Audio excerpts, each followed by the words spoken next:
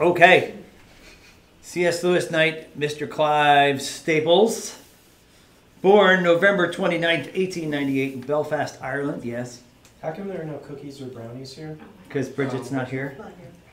Another question? No, I was just gonna How come the cold ask water? Ron what he wanted.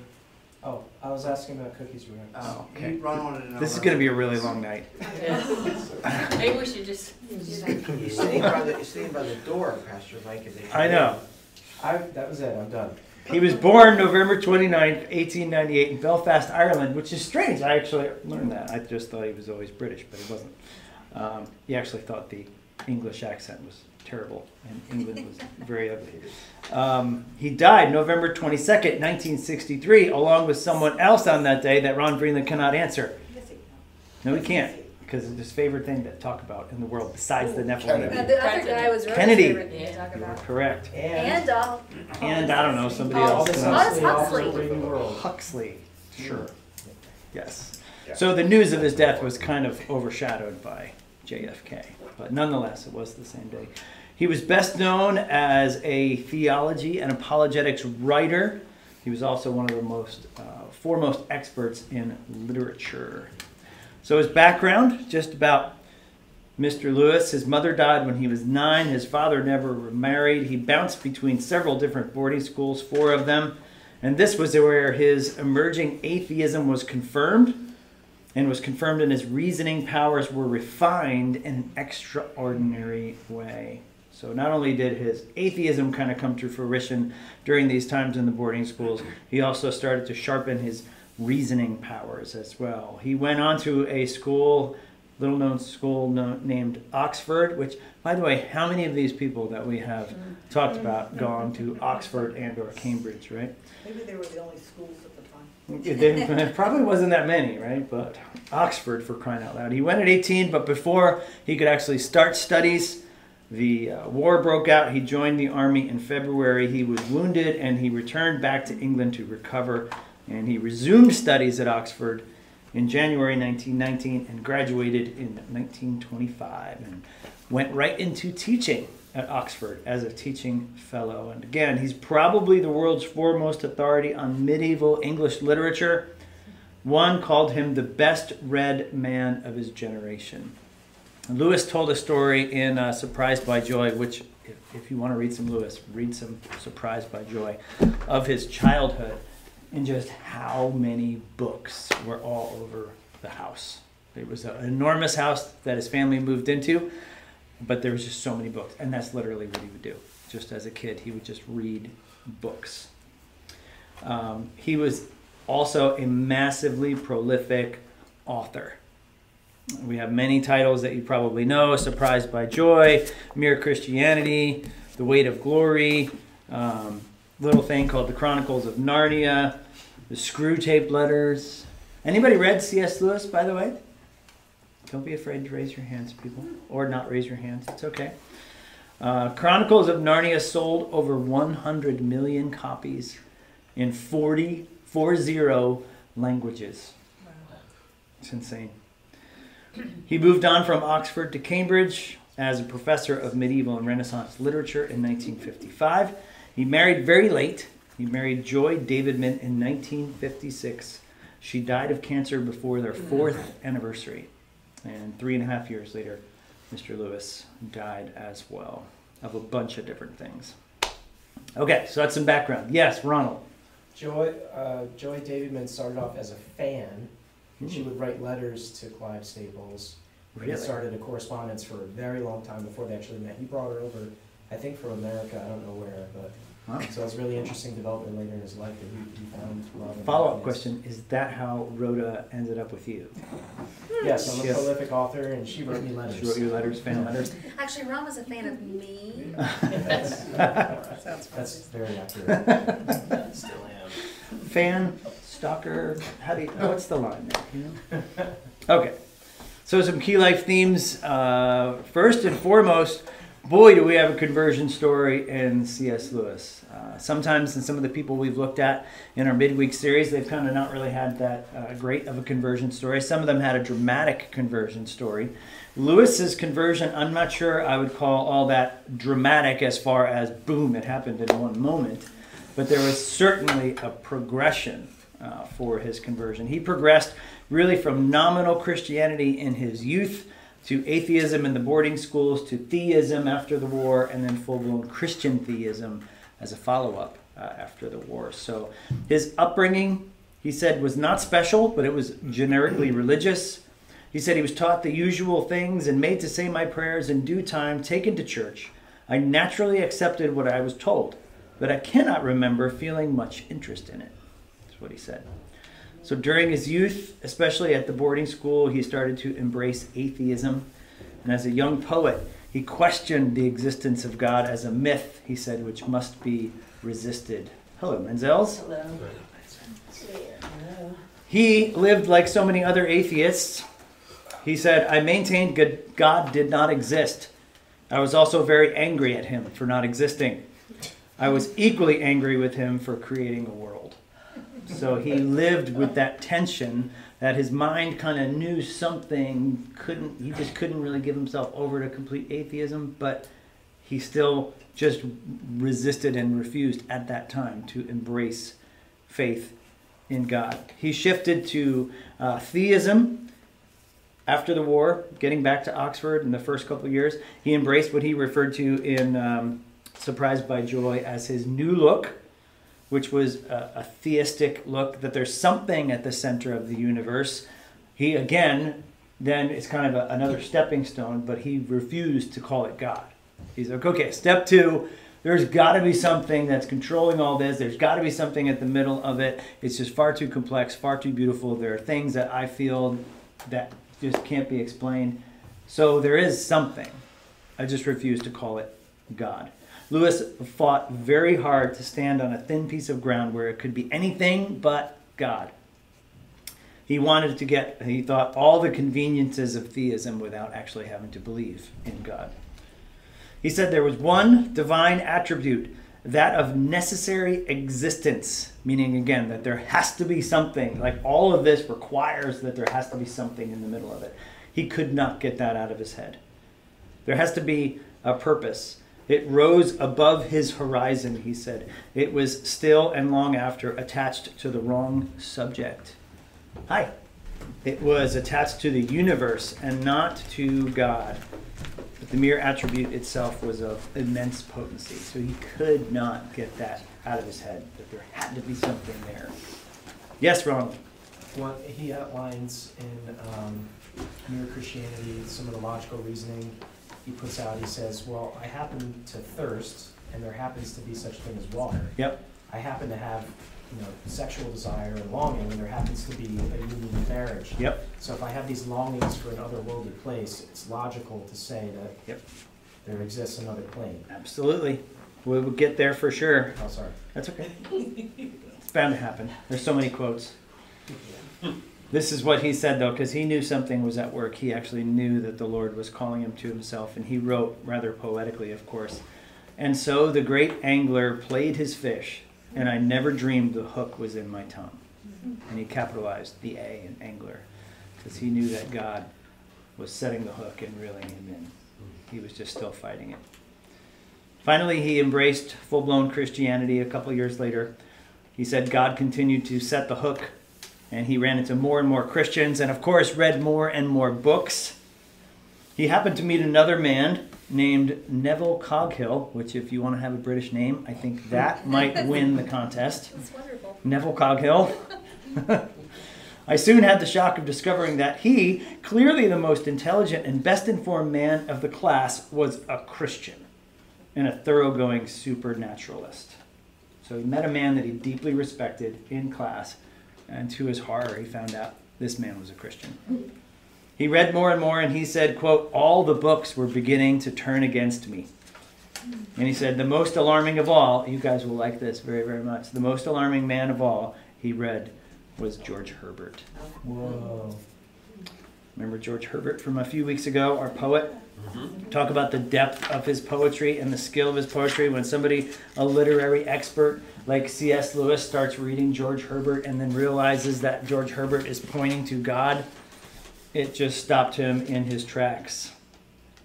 Wrong book. I knew that was going to happen. Let's see.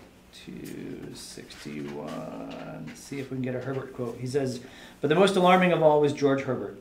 Here was a man who seemed to me to excel all the authors I had ever read in conveying the very quality of life as we actually live it from moment to moment.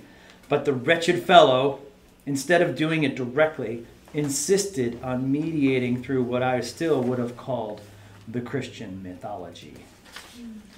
So again, he was angry. He loved George Herbert. He respected George Herbert, but he was angry that he didn't do it out of just this purity of his skill. He pointed back to the Christian myth as the center of it. He made other friends who were Christians. One of them was another fellow named J.R.R. Tolkien. What? And he said again about the Lord reeling him in, he said, "My adversary has begun to make his final moves." So he knew that when he met J.R.R. Tolkien, his days were numbered. He would give in soon. And let's see a little bit of his famous conversion quote, which you may have read. He said, "You must picture me alone in the room in Magdalen," which was his campus at Oxford, "night after night, feeling, whenever my mind lifted even from a second from my work, the steady, unrelenting approach of him whom I earnestly desired not to meet." Love that. "That which I greatly feared had come upon me. In the Trinity term of 1929, I gave in and admitted God was God and knelt and prayed. And perhaps that night, the most dejected and reluctant convert in all of England, who can duly adore that love which will open the high gates to a prodigal who was brought in kicking, struggling, resentful, and darting his eyes in any and every direction for a chance of escape." It wasn't that moment where the kind of the scales fell off, but it was a moment where he said another place, "How are you?" He said another place, dragged across the threshold. God had finally made his move, and he gave in and actually became a Christian. So what do we think? Some observations maybe from Mr. Lewis's conversion story. Quite a progression there, right? This wasn't a, hey, I went on a youth group retreat and they had rock band and lasers and I threw a stick in the fire and signed a card and now I'm a Christian. What things stood out about his conversion progression, or what things can we learn or be encouraged from that? Roro. Well, I was just thinking one of the most common things that my acquaintance with atheist arguments is that Christianity is for the uneducated and Christianity is something for the weak-minded. Yes. But I am amazed at historically how many scholars and academics and well-read and well-educated people end up claiming the claim of the Christian faith, which we now sometimes get accused of as being weak-minded. Yeah, absolutely. He was certainly not, as we'll look at in a little while, just an emotional, shallow Christian who needed God as a crutch, right? He researched this, and he was a very smart man, and he was a very, very, he was expert, of course, at literature and all of that. Other thoughts? What about the relationship or the witness of us as believers, wherever we are? We've already seen a couple examples, right? Tolkien. What was this guy's name? Nigel Tufnell? No. Neville Coghill. Thank you for whoever laughed at that, right? What does that say about where we are, our relationships, our legitimacy as our witness? That Ronald has a chance of being a good witness. What were you going to say, Frank? In our study in Hebrews, one of the authors had said the closest many people get to read the Bible is looking at our lives as an example. Yeah. And we can really do a great job or we can blow it. Yeah. Yeah. What about as our friend Neville Coghill, right?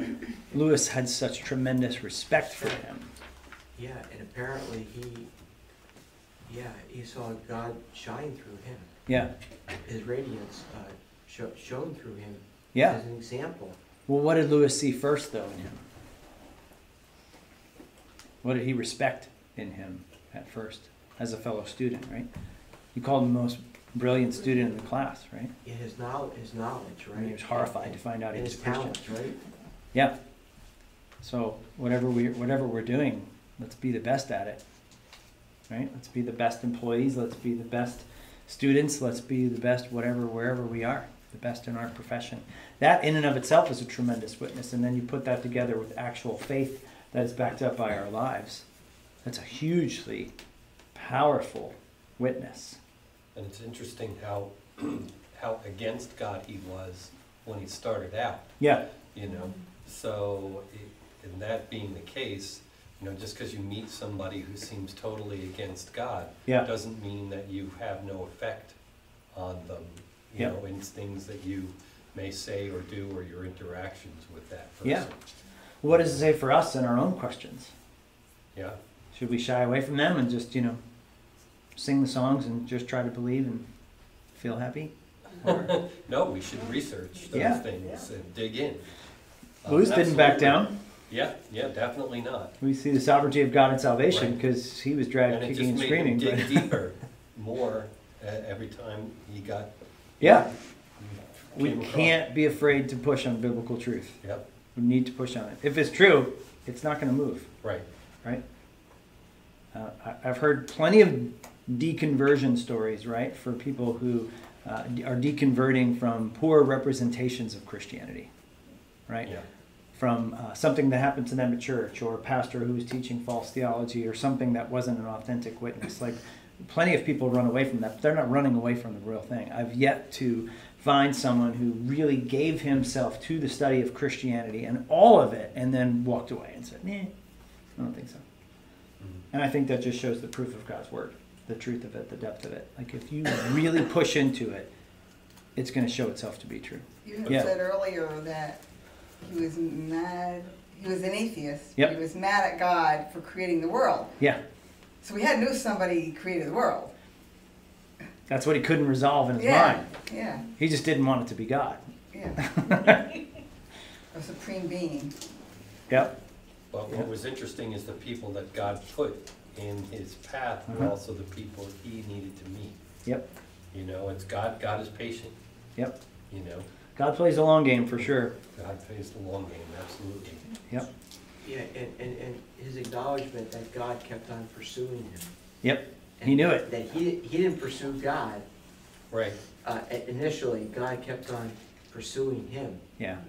And Yeah. that's what it tells us in the Bible, right? I Absolutely. mean, that's God the answers gospel, his. right? God draws Yeah, his own. Yep. yeah.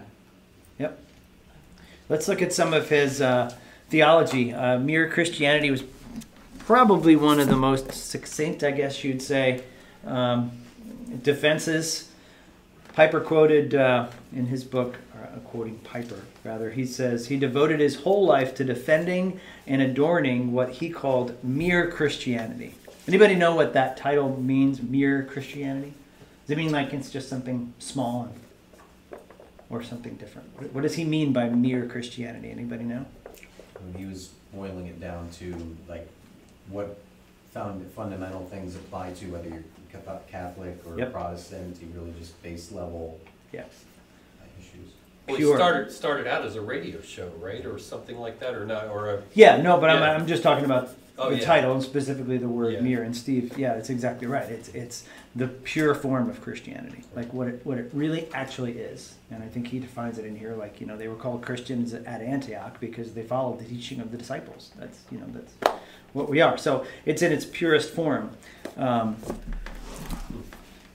And so it's not a belittling title at all. It is actually one that says, in its purest and simplest, truest form, it's the foundation of everything. He wrote in another book, The Problem with Pain, I've believed myself to be restating ancient and orthodox doctrines. I've tried to assume nothing that is not professed by all baptized and communicating Christians. He believed that when one looks at Christianity across the centuries, it has an astounding unity, which has great apologetic power.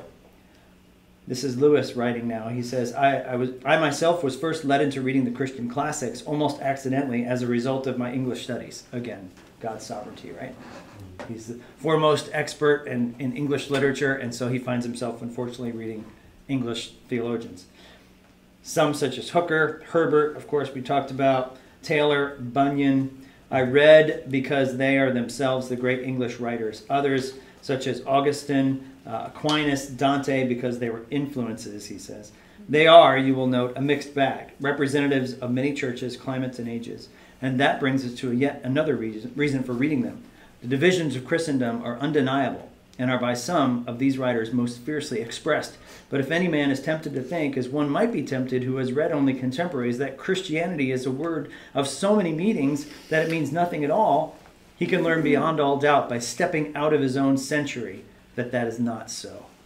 Measured against the ages, mere Christianity turns out to be no insipid interdenominational transparency, but something positive, self-consistent, inexhaustible, so unmistakable, the same, recognizable, not to be evaded, the odor which is death to us until we allow it to become life.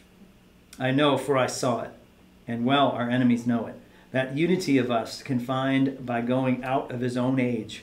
You have to now get to the great level viaduct which crosses the ages and which looks so high from the valleys, so low from the mountains, so narrow compared to the swamps, and so broad compared to the sheep tracks.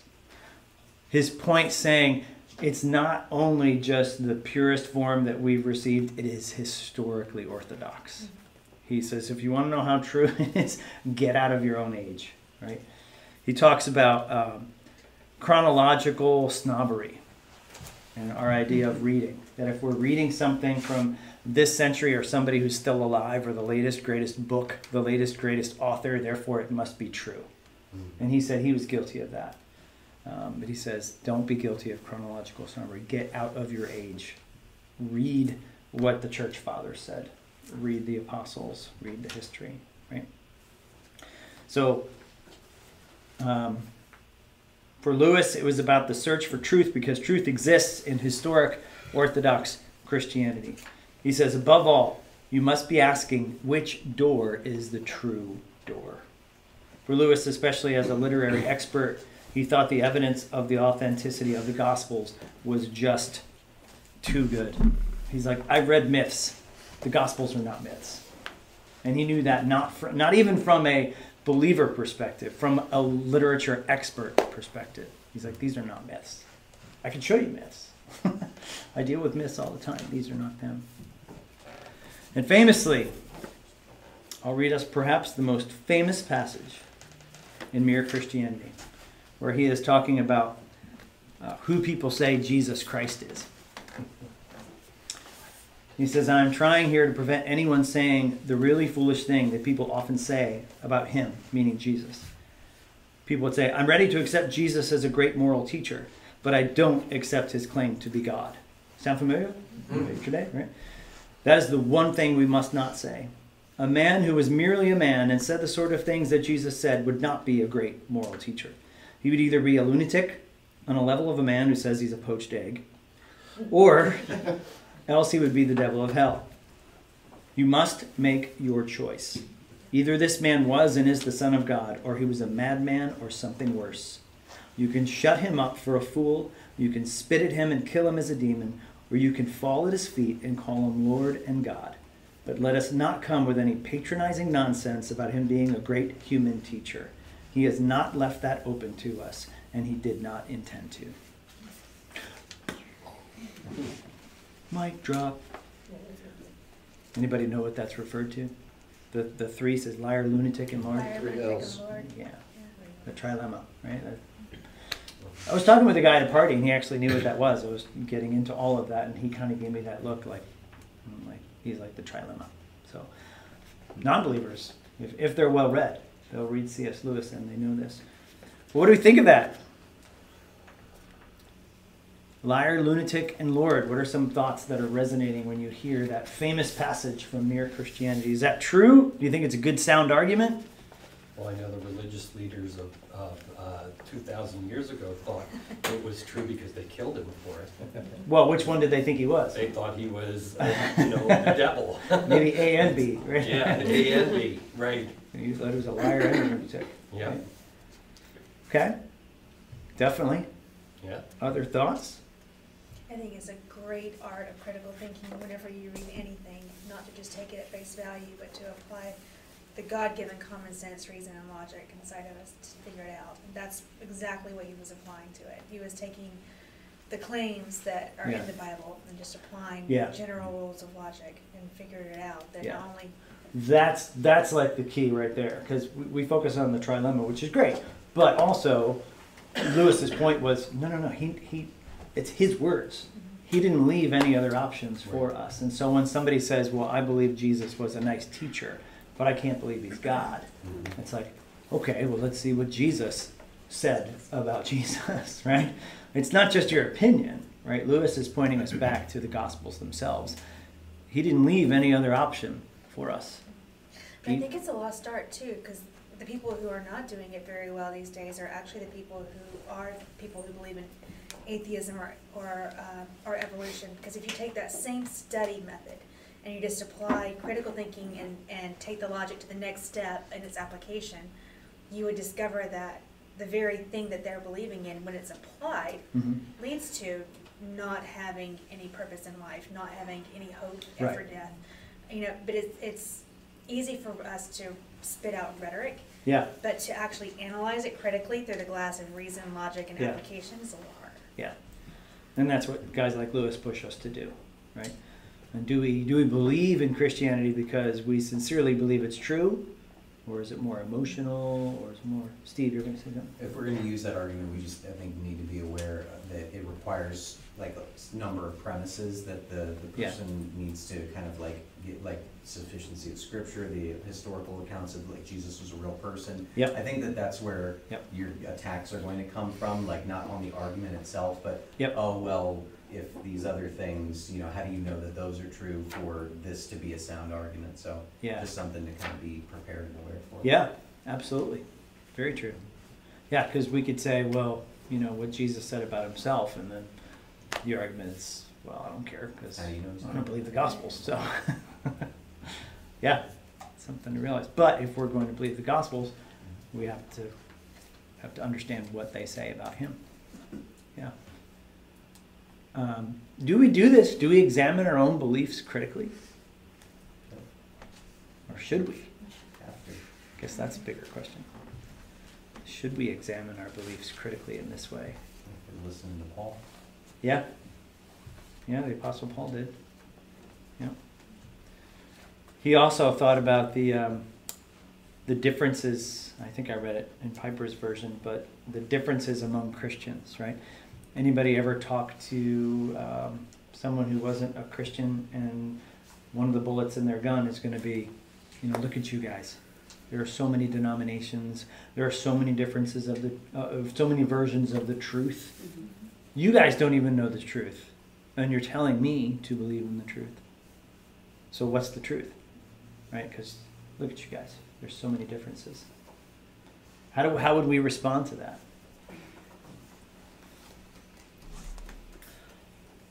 That's where work like Mere Christianity actually comes in handy, because it pushes past those as smoke screens. Yep. Yeah. I think that Bible verse where Paul says, while we're all acting in grace with our differences, there's unity in our essentials and there's liberty in the non-essentials. So being able to have a conversation and put your foundation on your essentials first, and then learn where the grace gets distributed at. Yeah.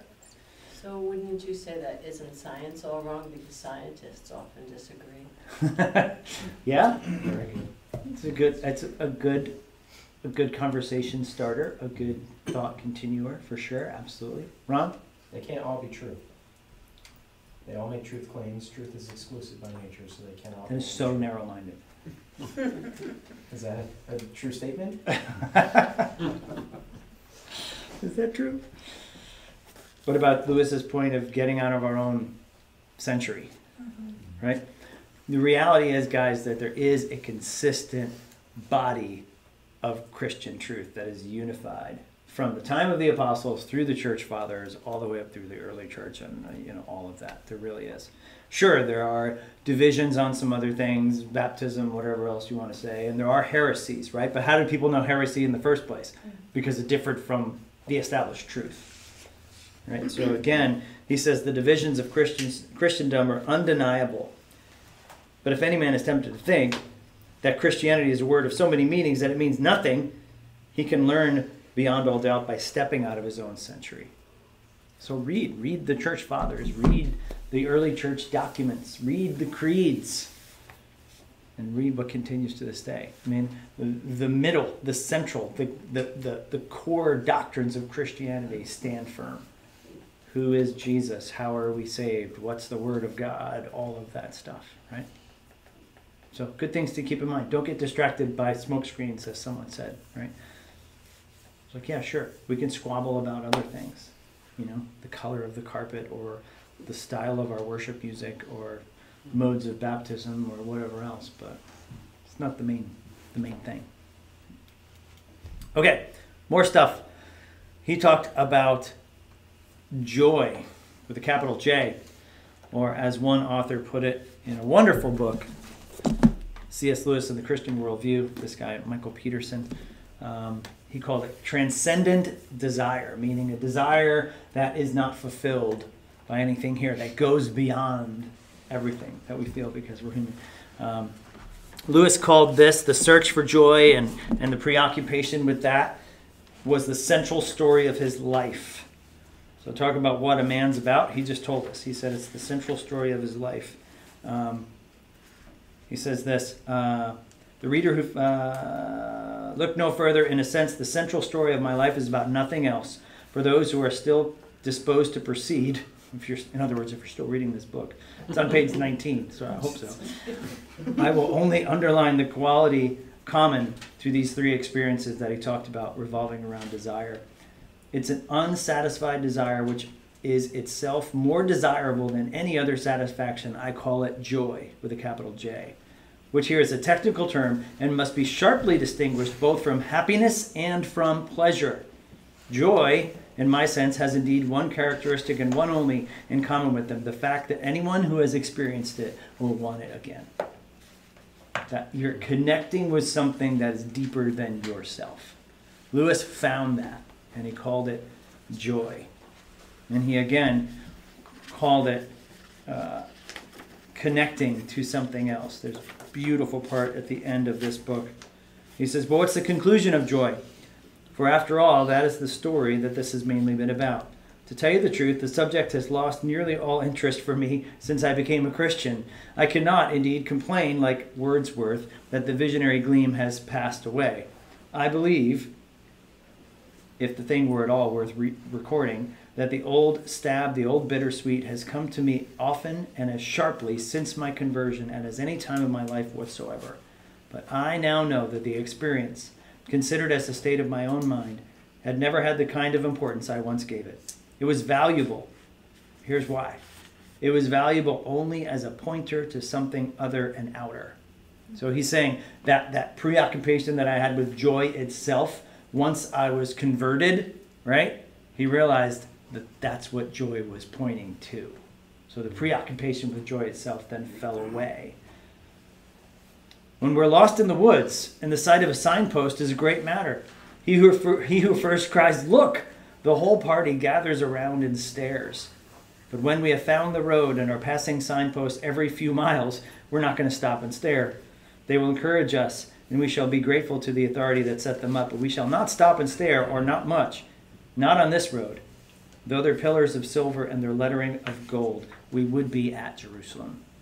Again, he paints this picture of being lost in the woods, and the first sign that you see that shows you the way, you're all excited about it, you look at it, you rejoice, but then as you keep going, oh, it's another signpost, great, great, great. I want to get to where we're going. I don't want to stand around and stare at a signpost. I want to get to where I'm going. So he compared joy to that kind of transcendence And he realized once he became a Christian, it's not just that. It doesn't stop there. You have to get to God in order to have that. He said it's not in those signs, but it's through those signs. I just want to read a couple more quotes, and then we'll talk about some stuff. Another very, very famous quote from him, this time in The Weight of Glory, talking about sometimes when we do stop short of finding true joy in God. Indeed, if we consider the unblushing, no, that wasn't it. 26. Yeah. Indeed, if we consider the unblushing promises of reward and the staggering nature of rewards promised in the Gospels, it would be that our Lord finds our desires not too strong, but too weak. We are half-hearted creatures, fooling about with drink and sex and ambition when infinite joy is offered to us. Like an ignorant child who wants to go on making mud pies in a slum because he cannot imagine what is meant by the offer of a holiday at the sea. We are far too easily pleased. It's crazy to think about that. The idea that, no, I'm content right here, making mud pies in a slum. He's like, you're crazy. God is offering you a holiday at the sea, and you're content with this. You're content with, what did he say, talking about fooling about with drink and sex and materialism and all this stuff. He's like, that just points to the greater reality, and you're stuck back here at these things. It's the reality of what it points to. It's also known as the argument from desire. That we have a desire for greater things and something that can only be fulfilled by this world, right? Which I'm pretty sure is the quote that Ronald started us on. Let's see if I can find it. I think Ron can quote it. What'd you say? I think Ron can quote it. Do you think Ron could quote it? Christians are not born with desires unless satisfaction for those desires exist. A baby feels hunger. Well, there's such a thing as food.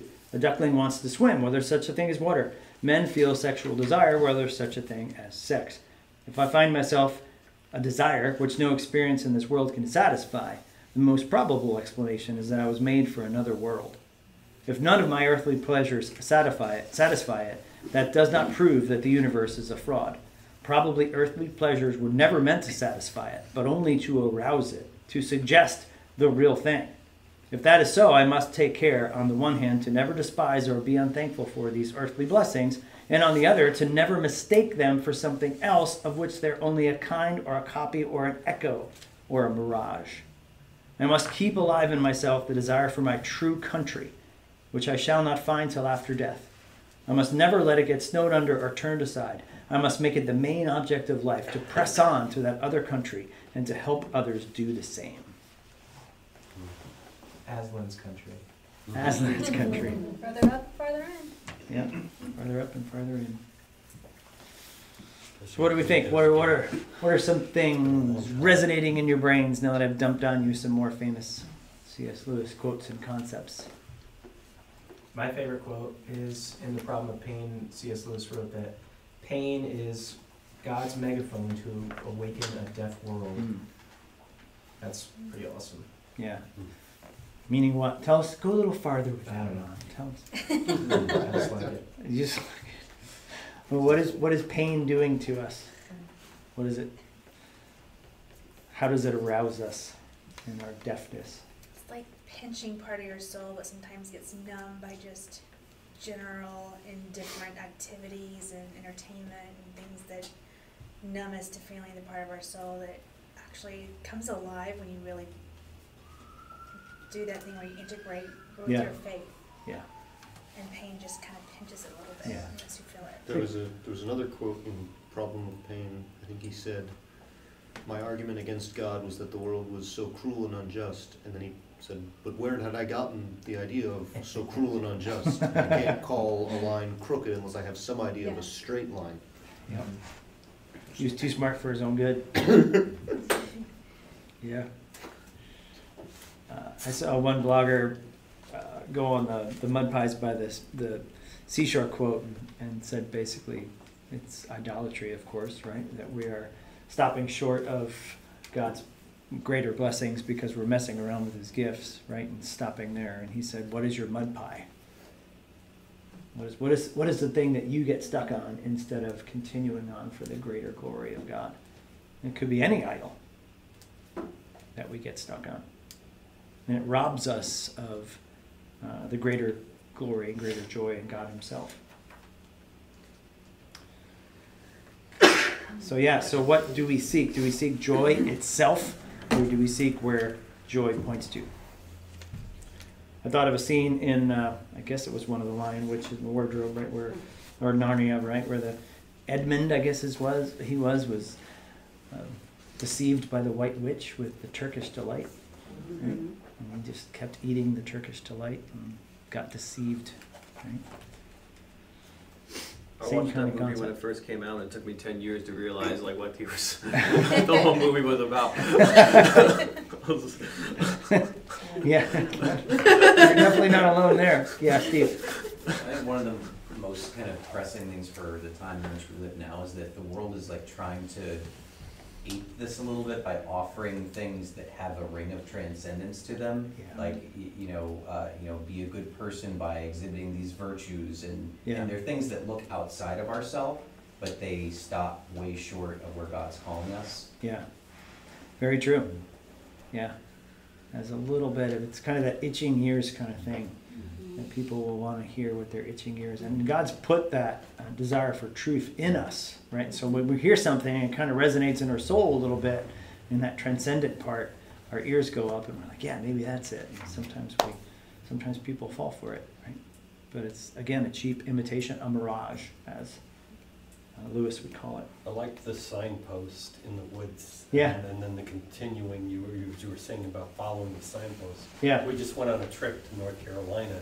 When you get into Virginia, the first thing you see is Roanoke, 240 miles. And then Roanoke, 225 miles. Yeah. And then Roanoke, 176 miles. And Yeah. on and on it goes. You don't care about the signs anymore. Yeah. I go, no, just no get more. to Roanoke. Yeah, then, and then you finally get to Roanoke, like, woo! Yeah, yeah. It's very true. Yeah. Yeah, his metaphors and imagery there is very powerful. Yeah. Let's look at another thing of Mr. Lewis and his rationalism. He approached faith from a rationalistic perspective, meaning logic and reason, as we've already seen. Perhaps central was his thoughts about the law of non-contradiction, meaning that something can't be true and not true at the same time. It can't be both A and B, like this mic or music stand can't be a music stand and an asparagus. It has to be one or the other, right? Mr. Sproul was big in the, what's that? Or neither. Or neither, yes. Well, what about quantum theory? Oh, here we go. But this is where his value really, I mean, of course, with desire, that was another big contribution to apologetics, but also the idea of rationalism and pushing back on that. Some other poetic writing of his, I'll read a little snippet here. He says, if we swallow the scientific cosmology as a whole, that excludes a rational personal God, then not only can I not fit in Christianity, but I cannot even fit in science. If minds are wholly dependent on brains, and brains on biochemistry, and biochemistry, in the long run, on the meaningless flux of atoms, I cannot understand how the thought of these minds should have any more significance than the sound of wind through the trees. Mm-hmm. And this, to me, is the final test. He's like, okay, cool. If we don't have a rational God, if science is just science and there's no purpose to it, then those things floating around in your brain called atoms, they mean nothing too. It's just like wind through the trees. So he's like, there's got to be more to it. He says, I believe in Christianity as I believe that the sun has risen, not only because I see it, but because by it I see everything else. Think about that. Think of your driving analogy. I think of driving to Florida, right, where you're just like begging for the sun to come up. You're just like, it's getting brighter, it's getting brighter, it's getting brighter. And the sun comes up, and that's a reality. But how also do you know the sun comes up? Because now I can see everything. I'm finally not driving in the dark anymore. So it's that rational, logical kind of overlay that he brings, kind of the argument from reason, if you will, for Christianity. What do we think about that? Do we have a rationalism-based faith? Are we afraid of logic as evangelical Protestants, saying, no, I just believe because I believe, because I feel it? It's a leap of faith. Is there a place for logic and reason within our faith, Yes. or is it just... Angelo says yes. It doesn't sell as well. It doesn't sell as well, right? Yeah. Doesn't write many Jesus is my boyfriend songs or things like that. Yeah, you're right. I mean, because we're tempted to go for the sugar water, we're tempted to go for the emotionalism and all that other stuff. But and the world is capitalized on that. That's where our opponents are, because they see that and they're just like, you guys are just doing that because it makes you feel good. You have to be able to explain certain aspects logically, like the concept of morality or the concept of eternity or things like that. Yeah. Those things have to be rationalized for us to be able to understand them. Yep. And a lot of that, too, is not necessarily us having every detail laid out like a C.S. Lewis. Right. But sometimes one of the best things to do is for someone else to explain their position clearly. Like, you're just seeking to understand their position. Mm-hmm. But, like, going with morality, just keep trying to figure out how that they can have an idea that morality doesn't exist. Right. Or that morality is cultural. Or just, try to understand that. And you'll find out that it's not as airtight as they think it is. Mm-hmm. Yeah. So we should seek to understand, the other side as well. Yeah. Yeah. Ronald. It's a big industry too. The guys that are in the new atheism, Oh, they yeah. write a ton of books and they attack the low-hanging fruit. But Yeah, Dinesh Herman's a D'Souza millionaire. had the best quote. He said, "I don't believe in unicorns, and I haven't written any books on the subject." So why do they care so much? If God doesn't exist, what difference does it make? Yeah. I said that to that lady who always controls my blog. And when I post an article and Yeah, if you don't like this, why do you come I here? was like, why are you so angry? Like, I don't get it. Because the unicorn enthusiasts are placing moral demands on it. Right. That's true. I don't get it. Anyway, there's a combination, right? We are not all emotion in our faith, and we're certainly not all logic in our faith. There's a balance. There's a tension. There's both. That being said, there were a couple doctrinal differences that if you ever do get deep into a discussion with somebody who knows C.S. Lewis, they're going to push back. I was on a podcast and as soon as I quoted C.S. Lewis, I knew they were going to nail me on it, and they did, because the guy knew C.S. Lewis too, because he went to Liberty and he was a deconverted evangelical, and he's like, you're quoting C.S. Lewis, and he's got major doctrinal differences, and I'm like, okay, fair enough. But a couple of them, he was not Reformed necessarily. He actually didn't believe the Reformation. He thought the Reformation was unnecessary, and it could have been avoided. He never really explained why he wasn't Reformed, and he also remained in the Church of England throughout his kind of life. And the Church of England is kind of its own brand of Christianity. It's kind of halfway between Roman Catholicism and Protestantism, but probably more towards Roman Catholicism. So he really didn't expound a Reformed position. And he had some somewhat squishy views on the sovereignty of God as it came to free will and how that worked out. And you just couldn't tell. Like, sometimes you really couldn't, like, what do you believe as far as free will? Especially when you get into the problem of pain. He talks about that a lot. He was not a biblical inerrantist. What's an inerrantist? Without error. So he actually believed that the Bible had errors. He thought, maybe this was because he was a literature expert, right? He thought that when we get there in Matthew chapter 24, when Jesus says, this generation shall not pass away until they see these things, right? And he said, well, that didn't happen, so that was a mistake. So he would stand on that and say that was a mistake. That was an example of a mistake in Scripture, which we would not.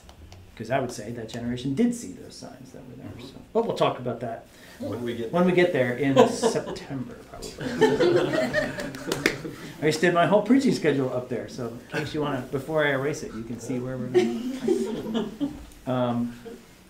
He also had kind of a squishy view, and I use the word, he had sometimes an indirect view of salvation through Christ. When his wife was very sick, he was in Greece, and he was tempted to pray to Christ through Apollo the healer for his wife to be healed. And he had some kind of squishy views on that he still kind of thought he was praying to Christ ultimately, but maybe there was an indirect way he could do that, right? Did you say Apollo? Apollo the healer. I'm not really sure even who that God? was. Yeah, I imagine one of the Greek pantheon. This is Yeah. an example of his first love of mythology and classic English literature. Yeah. That kind of seeped in a little bit into his theology, and you could see it most prominently in the last battle when the cavalryman is allowed into Aslan's country preemptively and ultimately, and he's kind of wink, nudging about Yeah. election, but it's never explicitly stated. Right. And Yeah. He was a little all over the map, but Yeah. you can't throw the baby out the bathwater just like everyone else was You saying. can't. You really can't. And that's it. He just didn't expand on these things, right? He was not an expositor, right? He didn't go to a passage of scripture and chop it up and say, this is where I am and this is what this means in context, right? He didn't deal explicitly with a whole lot of texts. His value wasn't, this is Piper, his value wasn't in biblical exegesis. His value definitely lies elsewhere. Mhm. I was going to say, he was never a master of hermeneutics, which is why Yeah. when you say that there was an inerrancy thing, I can see where he would have been that. Yeah. But he was a master, especially of his time, after we had had Kant and Nietzsche and some other individuals who had come in philosophy. Where he really mastered was the integration of philosophy and correctly defining how God engineered minds and feelings and how that was fulfilled in the salvation complex through Christ. Like that was his niche. Was that old adage, know yourself and then know God. Knowing the nature of humans and studying the nature of the divine through literature was where he really excelled at. More necessary. He wouldn't be the guy that I would go to for an expository. Yeah. And that's important to know that, right?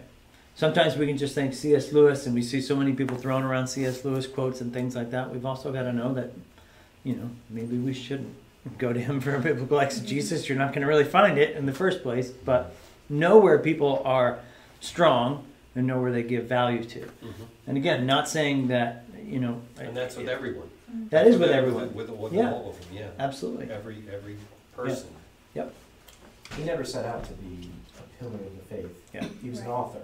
Yeah. And just as he progressively chased, the famous quote of the hounds of heaven were pursuing him, just as he eventually arrived at the conclusion logically and emotionally and mentally that God is real and Jesus is who he says he was, he carried a lot of that over into his writing. So he never set out to be an apologist. He was an accidental apologist. Yeah.